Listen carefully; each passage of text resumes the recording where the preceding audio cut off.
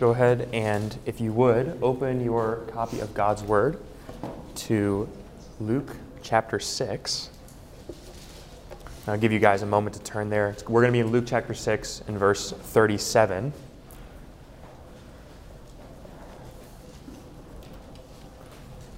And while you're turning there, I'll just say I think we had a lot of really fruitful discussion last night. I don't think you might recognize initially how much of a blessing it is to be part of a community that can engage in really difficult conversation and engage in that conversation in a way that is respectful and in a way that is assuming benefit in the other person. So I just want to say it was really a blessing for me last night to be able to engage in that discussion with y'all. And I'm sure that, you know, as those conversations continue to go on in our community and you guys continue to have those discussions with one another, that will continue to be edifying and be something that resembles the kind of community that we're trying to build here. So it was a real blessing for me last night to be able to spend that time with you guys. If you are there in Luke chapter 6, would you please turn with me, or please stand and join me for the reading of God's Word. I'll be reading starting in verse 36. I misspoke earlier. Verse 36 of Luke chapter 6. Be merciful, even as your Father is merciful. Judge not, and you will not be judged. Condemn not, and you will not be condemned. Forgive, and you will be forgiven. Give, and it will be given to you. Good measure, pressed down, shaken together, running over, will be put into your lap. For with the measure you use, it will be measured back to you. He also told them a parable. Can a blind man lead a blind man? Will they not both fall into a pit? A disciple is not above his teacher, but everyone, when he is fully trained, will be like his teacher. Why do you see the speck that is in your brother's eye, but you do not notice the log that is in your own eye? How can you say to your brother, Brother, let me take the speck that is in your eye out, when you yourself do not see that there is a log in your own eye? You hypocrite! First, take the log out of your own eye, and then you will see clearly to take the speck out that is in your brother's eye. This is the word of the Lord. You guys can be seated.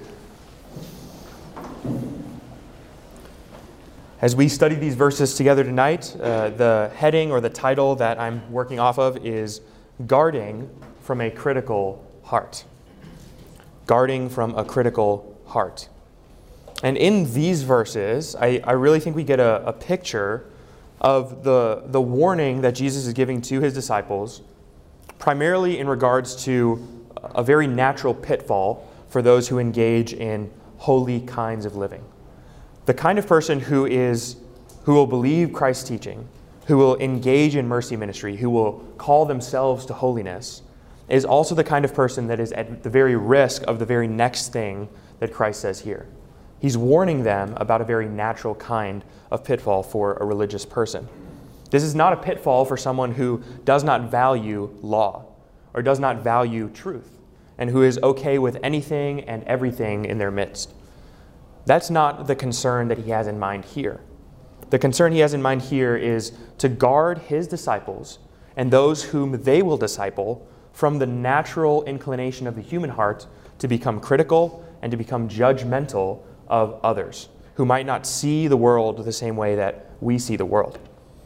And so as we dive into these verses together, I want just to put that out in front of you, not as something that is taught just to the disciples thousands of years ago, but I think that these words from Jesus Christ are living and active and applicable to us in this context today as well.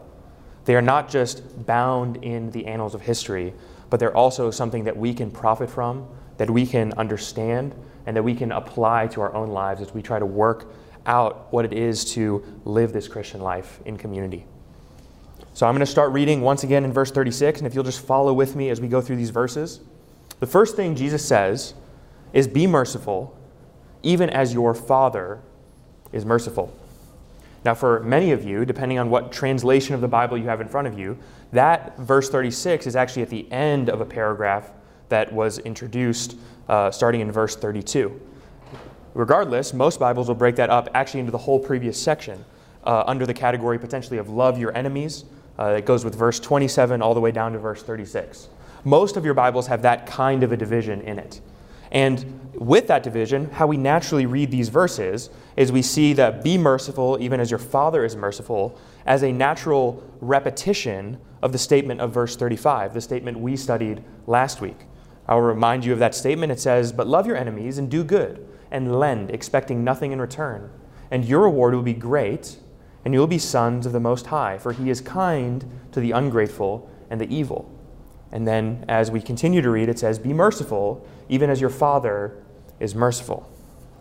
Now, while it is a fair thing to say that be merciful, even as your Father is merciful, very much coincides with that previous idea, I think the better way to understand that is as a transitional statement into the very next thing that Jesus says, which is as he turns to exhort his disciples to not judge others.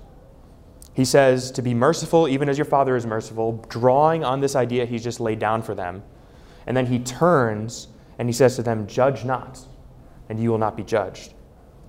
And if you were to read these verses in that light, you will see that be merciful even as your Father is merciful is not so much a summary statement of the previous section as much as it is an introduction to, in light of loving the way Christ loved, in light of embracing the kind of life God is calling his people to live, in light of all that, what does that mean practically on the ground? Where do we take our cues from? And he says the first place we take our cues is from our Father. Be merciful as our Father is merciful. And then he begins to expound what that looks like on the ground. Now, you'll remember that last week I talked about the beauty of the mercy of God as displayed in Scripture.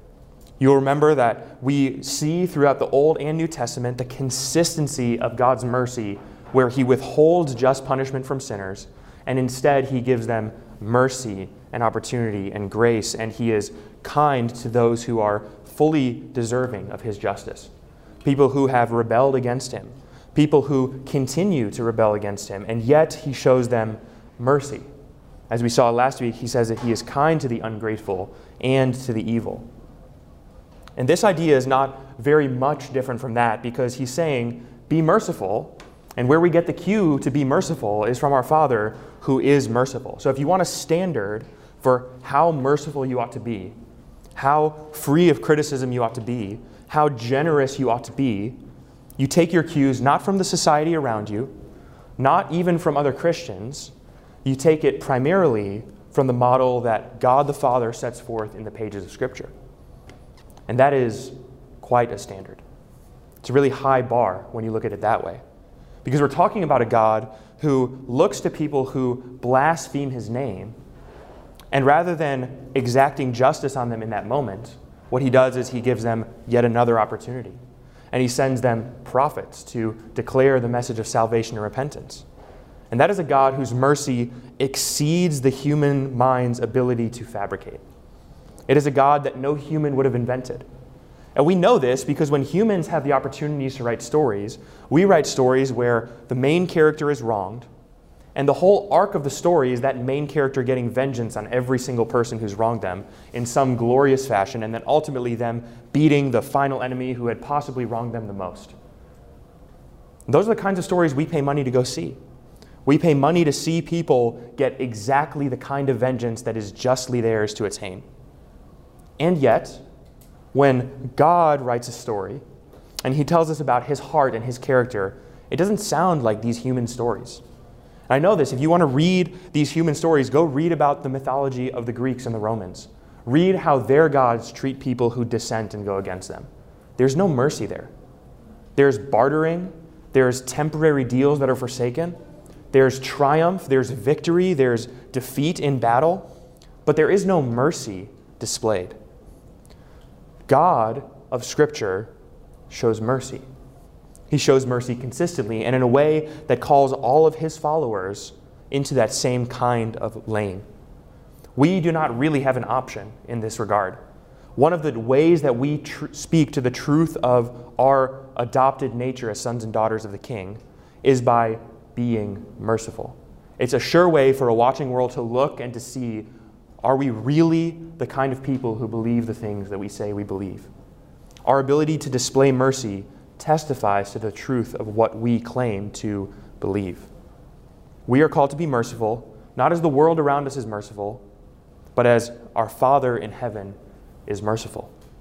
And we need to know exactly how merciful he is. If you'll actually turn with me to a verse, I want to look at 2 Peter chapter 3 and verse 9. 2 Peter chapter 3 deals with sifting through the nonsense of false teaching in the church. And as Peter is concluding his letter, he's talking about this beautiful day of the Lord coming back. And in chapter 3 in verse 9, he has this amazing statement about the character of God. He says this, "The Lord is not slow to fulfill his promise, as some count slowness, but he is patient toward you, not wishing that any should perish, but that all should reach repentance." What a striking statement about God's mercy. God's mercy is unlike human mercy.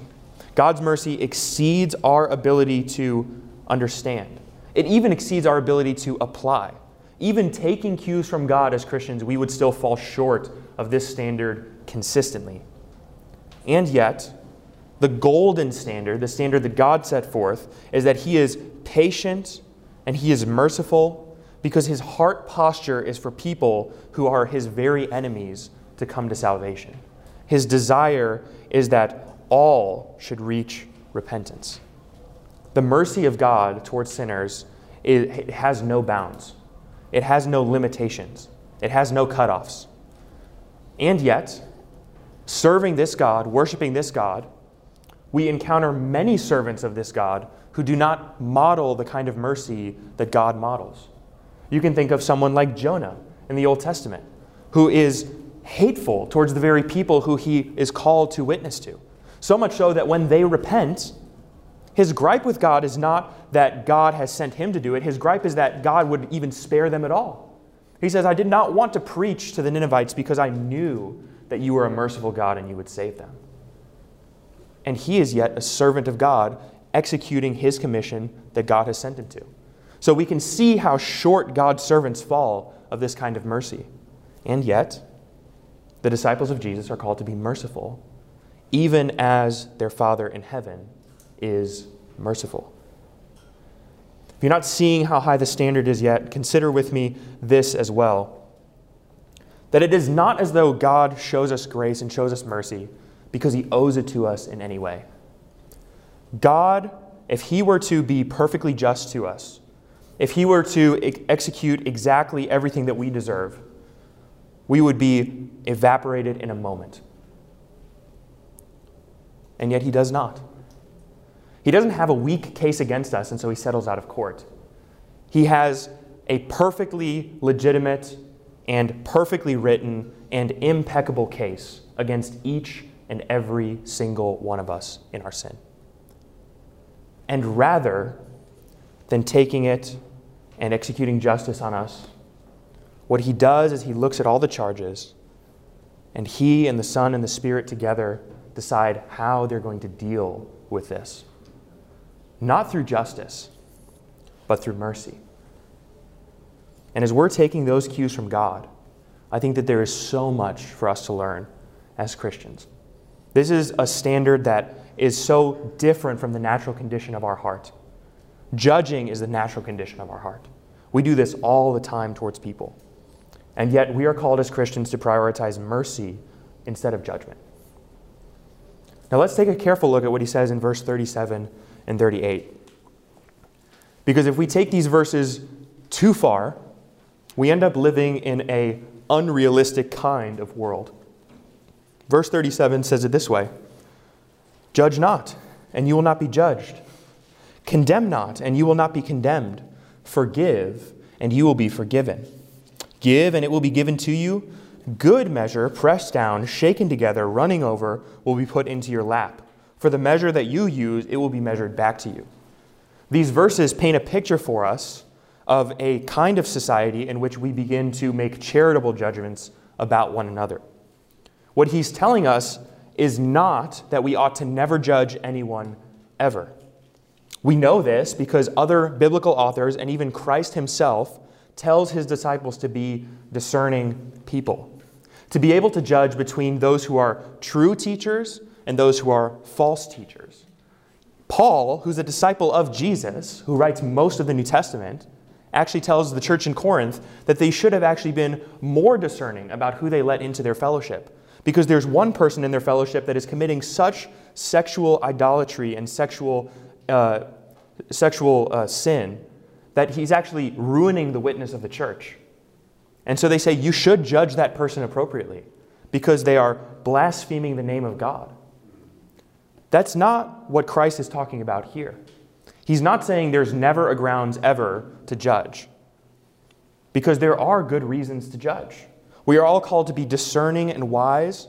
We are called to be the kind of people who discern who we associate with. We are called to be the kind of people who discern who is influencing us, what is influencing us, and to judge whether or not those are relationships worth investing in or not. That's not what is being spoken of here. What he's saying here is don't judge out of a critical heart posture towards people. Don't assume the worst in everyone. Don't look at everyone with a critical lens and evaluate them against a standard that you won't even evaluate yourself against. And this becomes remarkably clear because he immediately goes back on this idea of reciprocity. He says, you shouldn't judge, and you will not be judged. And you shouldn't condemn, because you will not be condemned. You should forgive, because you will be forgiven. The idea is that how we judge, how we treat one another, how we forgive, testifies to whether or not we have been judged in that same kind of way, whether or not we have been condemned in that same kind of way, whether or not we have been forgiven in that same kind of way. The logic, you could also take it backwards, is this. If we have been forgiven, and we've tasted forgiveness, and we know what forgiveness is, how can we turn around and not display that same kind of forgiveness to a lost and dying world? And you can take it backwards again with condemnation. If we have not been condemned justly for all of our sin, why would we want to exact that kind of condemnation on anyone else?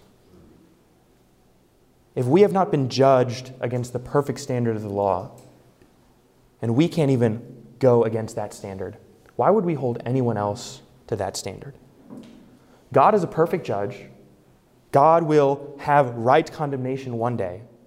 God will forgive rightly one day. We leave those kinds of judgments and condemnations and forgivenesses up to God.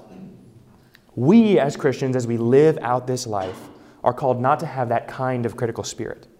You remember the famous parable of Jesus as he is talking about a servant who is forgiven a debt that he literally could never have repaid. And yet he turns to his fellow servant and he tries to get 3 days' worth of wages out of him. And when the master hears about the servant who's been forgiven so much, and the fact that he turned around and to his fellow servant wouldn't even forgive a small debt, he says that this is a wicked servant who has no understanding of what he's been given, and he throws him in prison.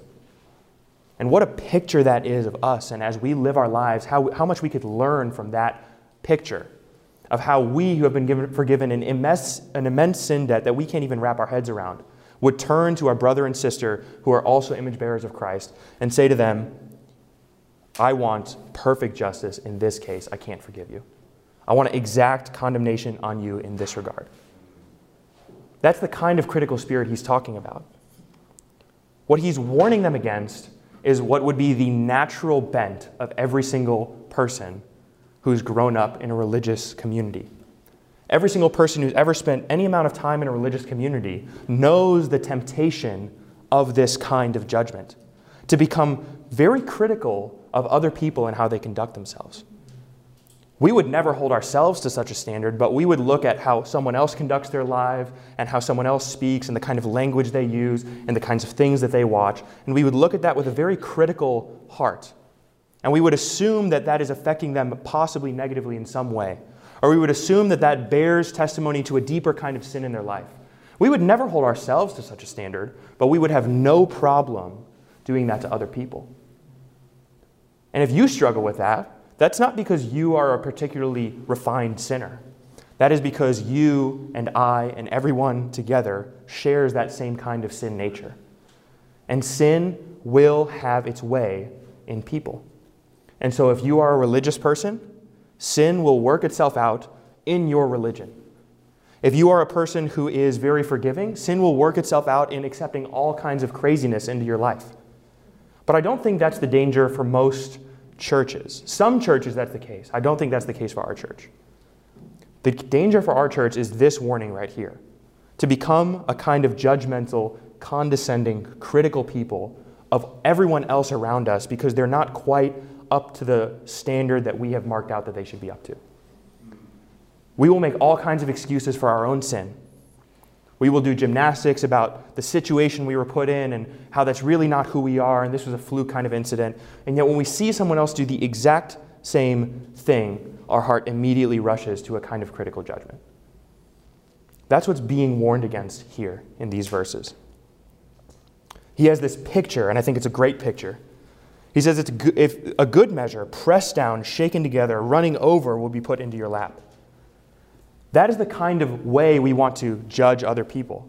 The picture is about a business transaction and how they would weigh and measure grain when they're trading it with one another. He says, don't give a very arid, empty kind of a measure poured out to somebody else. He says, get that thing, fill it up, pack it down, shake it, make sure it's as full as possible, as generous as possible, and give that to somebody else.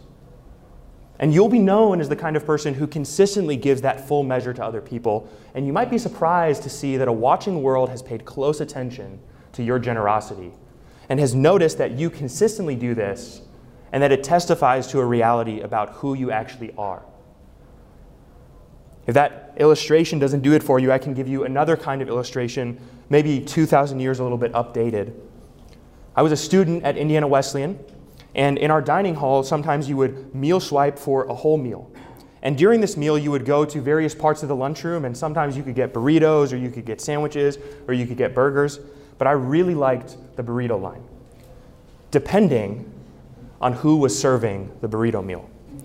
Because some people scooped very generous portions to you in that burrito line, and some people did not.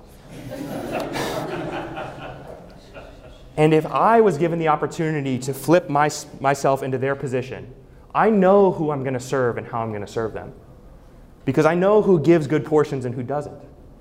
And I know that that is a true reality, not only in that example, but also in our lives.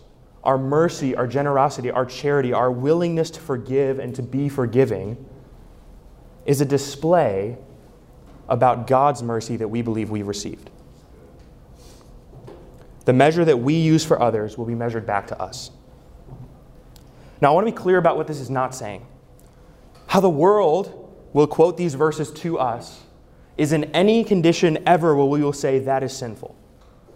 The world will say, well, you know, your book says don't judge, and so you shouldn't.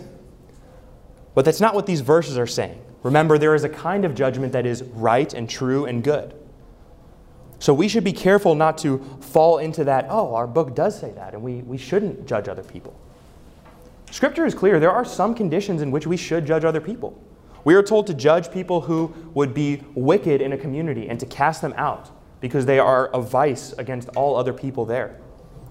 Anyone who's ever been a good parent would know what it is to judge who you would and would not let take care of your children.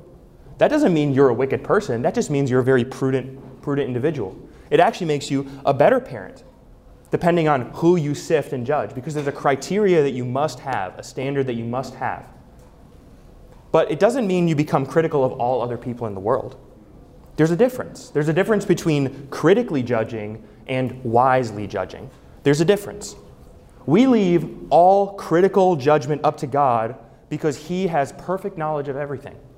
He knows all things. There's nothing that has ever escaped His grasp. He weighs all things appropriately. And we don't. We have bits and pieces and small pictures of knowledge. So we shouldn't rush to judgment. It shouldn't be our default response. And yet in our sinfulness, we know that that is many times our default response. And if that's you and you know that that is true of your own heart, this is not time to despair. This is time to recognize that as the sin that it is. And like every other sin that we've ever struggled with, take it before the throne of grace and ask for forgiveness. Because He who is in you is greater than he who is in the world. and you will not be overcome by these sins, but rather he is faithful and just to forgive us of our sins and cleanse us of our unrighteousness and our judgment. He who is living in us promises that he can deal with our sin in a way that we often cannot in our own religiosity. Verse 39, I think, expands the idea, and really verse 39 through verse 42 paints another kind of picture about taking our cues from bad teachers versus good teachers. If you want to know how you end up with a critical, judgmental spirit, pay attention to what's being said in verse 39. He tells them a parable. Can a blind man lead a blind man, and will they not both fall into a pit? A disciple is not above his teacher, but everyone, when he is fully trained, will be like his teacher. Notice what he just said there. Blind people leading blind people, teachers training disciples, and disciples being made into the kind of person their teacher was. And remember what he said in verse 37 is you don't want to become the kind of person who's judgmental and critical. He's expanded the idea. He says if you don't want to become that kind of person, don't be discipled by those kinds of people. If you don't want to get a critical spirit out of your own heart, if you don't want to become like that, don't learn from people who are like that. Who's he talking about? He's talking about the Pharisees, which in his day was the case example of sound theology and judgmental spirit. It was the case example. Keep the Sabbath, very sound theology, but in this way. And if you step out of line, you're a sinner. Sound theology, critical spirit. The scribes and Pharisees heaped burdens upon people that they could never have borne. He's saying, don't learn from them. If you're taught by those kinds of people, you're going to become that kind of person. And there's much for us to learn in that kind of truth as well, because we who are discipling others should be careful how we disciple them. Because they will become like us. They are taking their cues from us, whether we know it or not. And it's also true that we who are being discipled by others will become like the kind of person we're being discipled by. This is an unconscious learning built into the human frame. Children do this as soon as they're born and they're growing up. They take cues. They model the facial expression of their mother. They will say the same kinds of words and phrases that their family says around them. This is just how humans learn. And so we who associate with people and who train other people, we shouldn't be surprised if both our good and bad habits are taken up. And we shouldn't be surprised if we take both good and bad habits from other people. And so we want to have not blind leaders leading us. We want to have people leading us who can see clearly, who can see rightly, who won't lead us into a pit, who won't lead us into a bad place. Because a disciple is not above his teacher. A disciple will become like his teacher when he is fully trained. And so we can be prudent about who we allow into our lives to disciple us. And we can also be prudent about who we disciple and how we disciple them. And we should be careful about those things. You'll notice the end result, the kind of picture that he paints here. It gets to this very famous phrase that you'll also hear used a lot of times outside of the church context. Why do you see the speck that is in your brother's eye, but you do not notice the log that is in your own eye? How can you say to your brother, "Brother, let me take that speck out of your eye," when you yourself do not see the log that is in your own eye? Conclusion, you are a hypocrite. First, you should deal with the log that is in your own eye, and then you will see clearly how to take the speck out of your brother's eye. Simple language, it's easy to understand. Jesus is a very great teacher of his disciples. Don't have a critical spirit. Don't be led by false teachers. If you want to give yourself a litmus test as to how you know if you have a critical spirit, ask yourself this. When you see a sin in your own life and a sin in someone else's life, whose sin are you more critical on? Whose sin do you rush to judgment on first? If you have a sin in your own life that you struggle with, and in this example, a sin that you struggle with more than the other person struggles with, and yet you are quick to call them out of their sin and not very swift to deal with your own sin, be careful, because you're a hypocrite. You've taken a standard that even if it's a good standard, you are misusing, and you're being generous to yourself and critical to the other person. How do you avoid the hypocrisy? First, deal with the log in your own eye. First, deal with the sin in your own life. Then, you can walk with your brother into holiness. Then you can walk out sanctification with your brother and sister in Christ. But not before you've dealt with your own sin. You must deal with your own sin. Because if you don't deal with your own sin, you have a log in your eye, and you've become a blind teacher. You can't see with the log in your eye. You're a blind person, and you're trying to call them out of their sin, and you yourself are blind. You're going to become the kind of person described in verse 39, a blind person thinking he's qualified to lead other blind people. And what a shame that would be, because they won't even see the coming destruction. They won't even see it. Not only can a blind person not lead a blind person, they can't even see the warning signs on the road ahead of them. Not only can they not map out a successful path, they don't even know when danger is around the corner. They'll both fall into a pit, and more than that, they'll both fall into a pit that neither of them saw coming. Blind people can't lead blind people. If you won't deal with your own sin, you can't walk with somebody else into sanctification. You can't disciple someone else into a closer relationship with God if there's sin present in your own life. The reason I think this is so important in the Christian church is because we take other kinds of giftings that people have. Let's say someone is a great preacher or can write really good books. We will permit all manner of other kinds of sin in their life as long as they keep good theology flowing, good illustrations coming, and they give us food to eat. And we need to demand holiness from the kind of people who will lead us. We need to not tolerate anything less than that. We don't need to think very long or very hard before we can think of one example of someone who was a sound teacher and who was caught living in sin, while they were teaching all of those sound things. And what a shame that is on the church. What blindness that is an example of. We should not tolerate being led by blind people who can't deal with sin. Unholy men are not qualified to lead God's church. God has set his standard out. 1 Timothy 3, Titus 1. Of all of the standards set out in those chapters, one of them has to do with gifting. Every other standard has to do with holy living. One standard, he must be able to teach and exercise authority. Every other standard, he has to live in holiness. He has to be above reproach. He has to be the kind of person who can manage his household. He has to be the kind of person who has good respect among the people he's leading.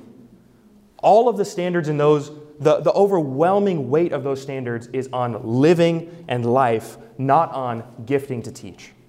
Gifting to teach is still essential, but it is not able to outweigh somehow any other lack in those other categories. And we should not tolerate that out of our teachers.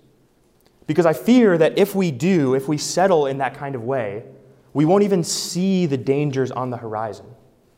We won't see it because they won't see it.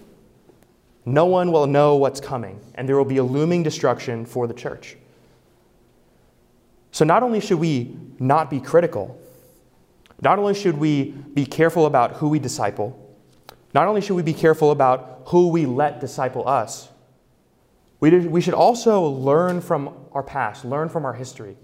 Learn from what happened to faithful Orthodox Judaism by the time Jesus comes on the scene. Because I'll remind you that Judaism in the Old Testament is the religion that God established. He established his law, he established his words, his oracles to his people. And when we get down into the New Testament, it seems that the Pharisees and the Sadducees are the villains of the story. So how did that happen? From the very religion that God established into this now distortion, works-based righteousness kind of religion. How does that happen? It happens in this way. You let one person lead you blindly, and then a few people follow their blind leadership, and a few more, and all of a sudden, the leadership has led the people astray, and now the people are blind, so they don't even know how to call out their leadership. And this is just a self-fulfilling cycle. It's a cycle we see in Hosea, where Hosea says to the religious people, I have a bone to pick with you because my people don't even know me anymore. because you did not teach them. And not only have you not taught them, you've not taught them for so long, they don't even know to ask you to teach them anymore. This is the kind of thing we've even seen in the history of the church, where you'll have whole denominations go astray, and the people follow the leaders into blindness, not knowing where they're going. And the leaders teach the people, and then the people institute leaders who look like the ones that they just left. And all of a sudden, you have whole movements of the church completely astray from correct doctrine. How Jesus warns his people is in Matthew 23. It's one of the last things recorded in Matthew's gospel before he goes to the cross. Turn with me to Matthew 23, and we'll look at verse 13 of this text.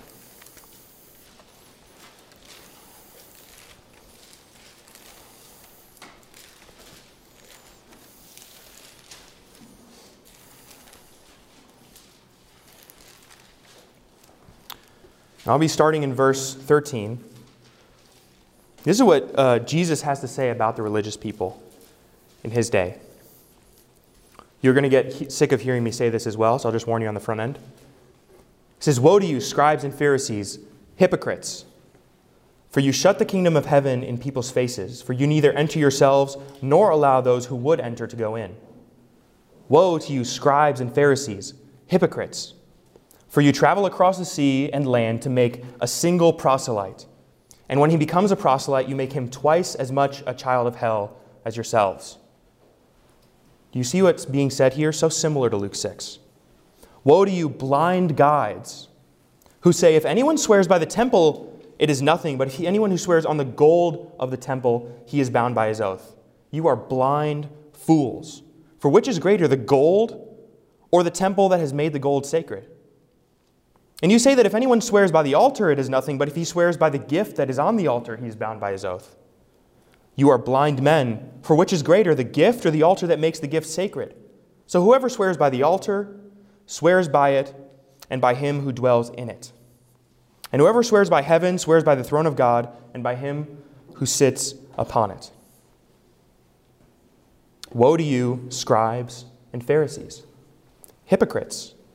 For you tithe mint and dill and cumin, and yet you have neglected the weightier matters of the law, which would be justice and mercy and faithfulness. These you ought to have done," referring to the tithing of the tithe and the mint and the dill. "You are blind guides because you are straining out a gnat and you are swallowing a camel." How does the Jewish people get here?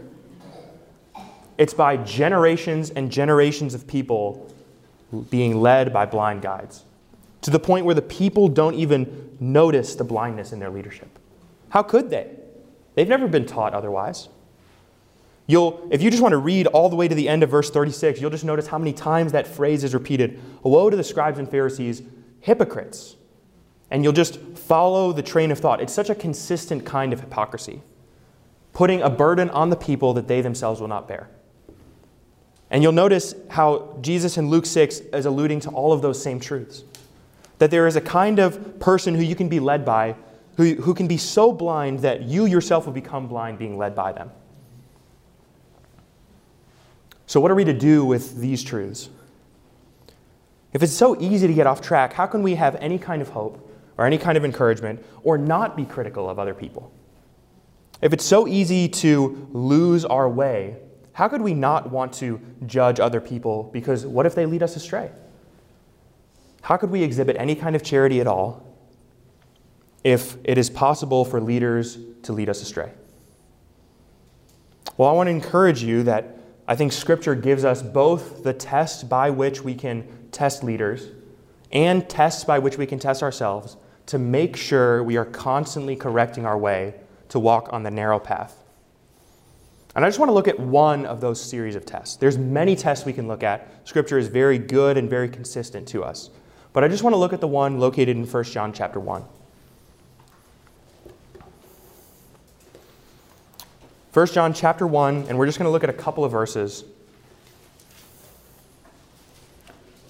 This is John, the apostle of love, talking about how the church can sift out those who are true converts to the faith and those who are not. And by extension, he encourages them, and he eventually says, don't worry about the people who left your community, because they were false teachers the whole time. And he has this to say about how we would not put a burden on other people. He has this to say about how we ought to examine ourselves. You'll notice this is a kind of internal dialogue that we have.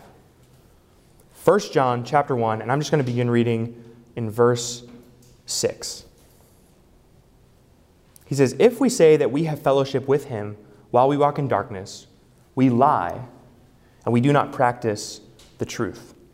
But if we walk in the light as he is in the light, we have fellowship with one another, and the blood of Jesus, his Son, cleanses us from all sin." Notice the first test, right? Walking in the light or walking in the darkness. And you can easily tell in yourself whether you're walking in the light or walking in the darkness. It's an easy kind of self-examination. We shouldn't profess to walk in the light if we walk in the darkness. We are liars. And if we walk in the darkness, we now have an opportunity upon this examination to turn from our darkness and fall onto the way of truth, come back to the faith. Verse 8 has a similar kind of statement. "Suppose we say we have no sin. We deceive ourselves, and the truth is not in us. However, if we confess our sins, he is faithful and just to forgive us of our sins and cleanse us from all unrighteousness." What's the danger in saying we have no sin? Verse 10. "Suppose we say we have not sinned. We make him, that is God, to be a liar, and his word is evidently not in us." Simple test, right? Just 5 verses right there. Simple test. And yet, this is a test that we can be wise to constantly come back to and ask ourselves the question, are we still walking in the light? Are we still walking on the narrow path? Or have we strayed and walked into darkness?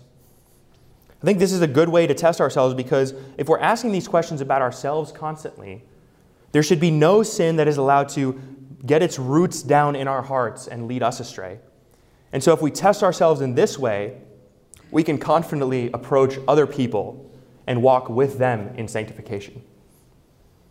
This kind of regular self-examination, regular self-testing, is the mark of someone who knows how dangerous sin is and who is desperate to shake off its bonds. Not by works, but by Christ's power and his dealing with sin on our behalf. This regular self-test helps us to avoid all that is being warned about judging other people hypocritically. Because if we recognize in ourselves how prone we are to slip into sin, and we see that consistently over the course of our lives, we will be so much slower to judgment.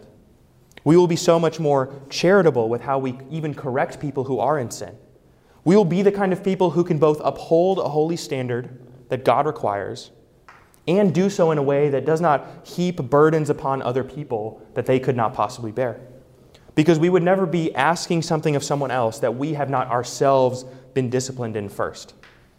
We could lead people to God's grace continually, which is the only source of not actually receiving their just condemnation. And we could only lead them there if we know consistently where to go to get it. You can't lead anyone to God's grace if you yourself have not been there. And if you don't regularly visit, you might get lost on the way. So you need to regularly sit at the feet of the cross, repenting of your own sin, checking your own heart, dealing with your own sin nature that you must wrestle with.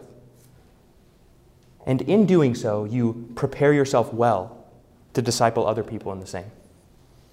The truth is, you can know all the right standards of the law and be like the Pharisees who don't know what it is to taste the grace of God. And so you don't know to lead other people in that same grace. Why would you? You've never had it yourself. But you do know how to discipline yourself more. You do know how to tithe more carefully. You do know how to obey the Sabbath and memorize all its particulars. So you'll do that. And when other people are caught in sin, you'll just tell them to do the same thing, because that's what you learned how to do. As Christians, we have a far better solution for dealing with the sin problem than any other religious system has. Because the truth is, the secret is, we're actually not dealing with the sin problem. God is. We don't deal with our own sin by our own strength, by our own power. If that were possible, the Pharisees would have gotten to it before we did. But they don't.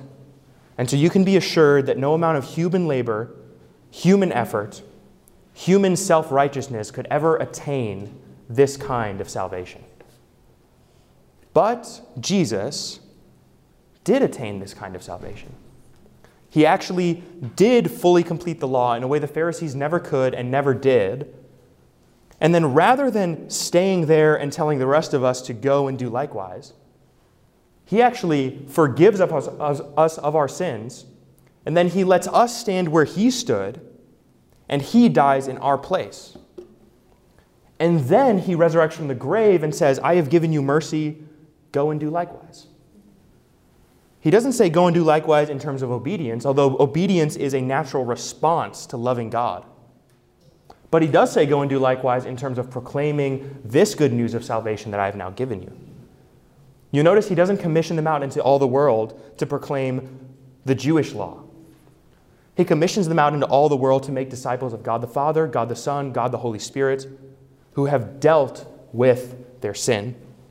And it frees them to be able to lead other people into dealing with their sin. There is no amount of religious works, no amount of law memorization, no amount of good things that we could do that could ever get rid of the sin burden. And if we approach sin in that way, verse 37 is what we're at risk of. We are at risk of judging other people and heaping that same standard we hold ourselves to onto them. And yet we are not called to do that. We are called to talk about the holiness of God and follow that right up with the mercy and the grace of God. We are told to not lower the standard by which God requires people to attain salvation, but never convince people that they actually can reach that standard. The law is the standard that all people must meet, and yet no one can meet it. But it doesn't stop there, because the hope is in Christ, who does meet the law, who does what none of us could ever do, and then gives us what he has earned. And you'll notice there's no judgment there. Not because God is unable to judge. He has plenty of reasons to judge. There's no judgment there because the judgment has already been dealt. Christ Jesus has already been judged. Christ Jesus already bore the wrath of God. It happened 2,000 years ago.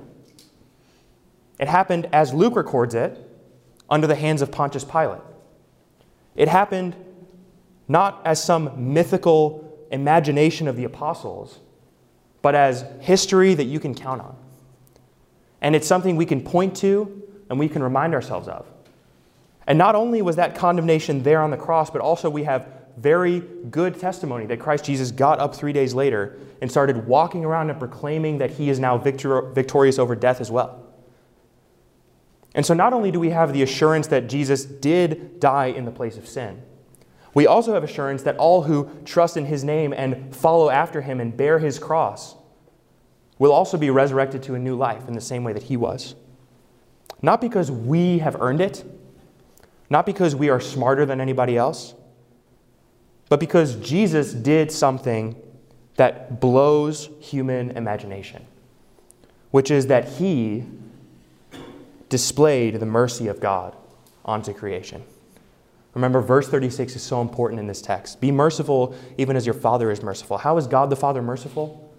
By not giving us justice, but rather giving us his Son and showing us mercy in the process. And all who know Christ, who have tasted of his salvation, know what that mercy is like. And we ought to be very quick to show that same mercy to as many other people as we can. And if you don't know what that mercy is like, you need to know what that mercy is like. This is not optional. These are not things that are nice to do, and you're better off as a person if you do them, and you're worse off if you don't do them. These are realities rooted in what God has done for people. And God does not have a bad case against us. Every single one of us can just reflect on the last week of sin that we've committed and testify to the fact that God has a very good case. And yet he is not quick to judge us, but rather he is slow, not willing that any should perish, but that all should come to a knowledge of salvation. And so if you are caught in your sin, and you know the weight of your sin, and you're trying to escape that weight, just know that it's already been done. Throw yourself before the mercy of God, because he is a merciful judge. He's perfectly righteous. He dealt with it with Jesus. But he is a merciful judge who is quick to forgive. As soon as we confess our sins, he forgives us. As soon as we confess them. He is not slow to forgive. We are slow to confess. And when we confess our sins, he is faithful and just to forgive us of those sins that we've confessed and actually cleanse us from all unrighteousness. That is the assurance that we have in the mercy of God. Let's pray. Our Father in heaven, would your name be lifted up and magnified here in this place, Lord. Lord, you are a God who gives us gifts that we couldn't possibly begin to thank you enough for, that we should never move past and never grow tired of hearing about.